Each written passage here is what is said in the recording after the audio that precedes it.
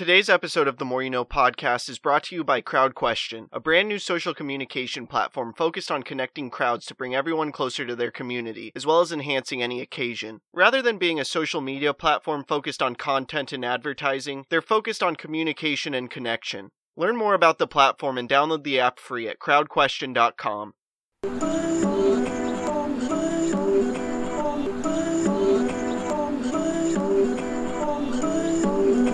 I'm just trying to make it all make sense. The More You Know Podcast.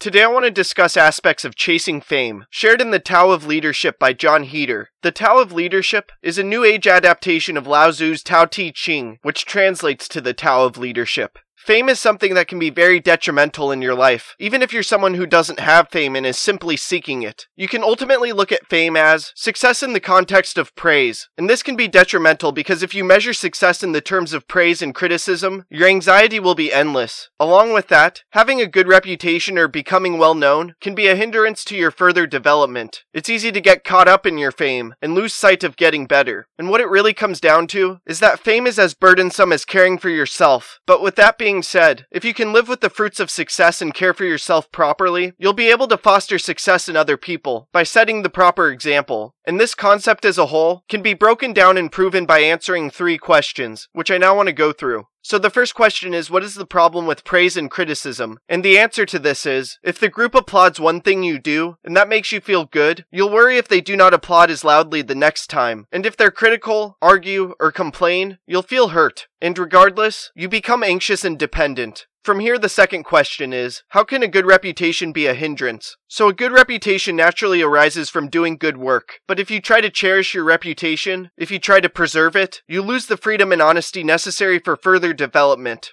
And finally, the third question is, how is fame like caring for yourself? In order to do good work, you must value yourself and allow others to value you also. But if you make too much of yourself, you'll become egocentric, and egocentricity injures both self and work. In a lot of ways, it's natural for a human to desire fame, and this is because fame not only has a lot of great things that go along with it from the material perspective, but is also centered around praise and recognition. And ultimately, most people crave acceptance, and acceptance is fame in the highest form. But with this being said, there's issues surrounding fame that become a hindrance in your life. If you're always trying to gain acceptance, especially in the highest form with fame, you'll gain anxiety surrounding it, because it's a part of your identity. This then will get in the way of personal development and growth, as well as your relationships. So with this being said, how others view you and the level of fame you gain should in no way be a priority in your life. Instead, you should focus on love, truth, and getting better every day. By doing this, it will assist with making a tremendous impact in this world and crafting a life of significance.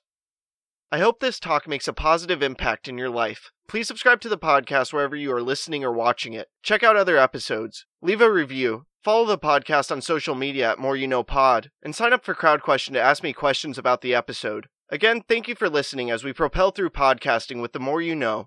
I'm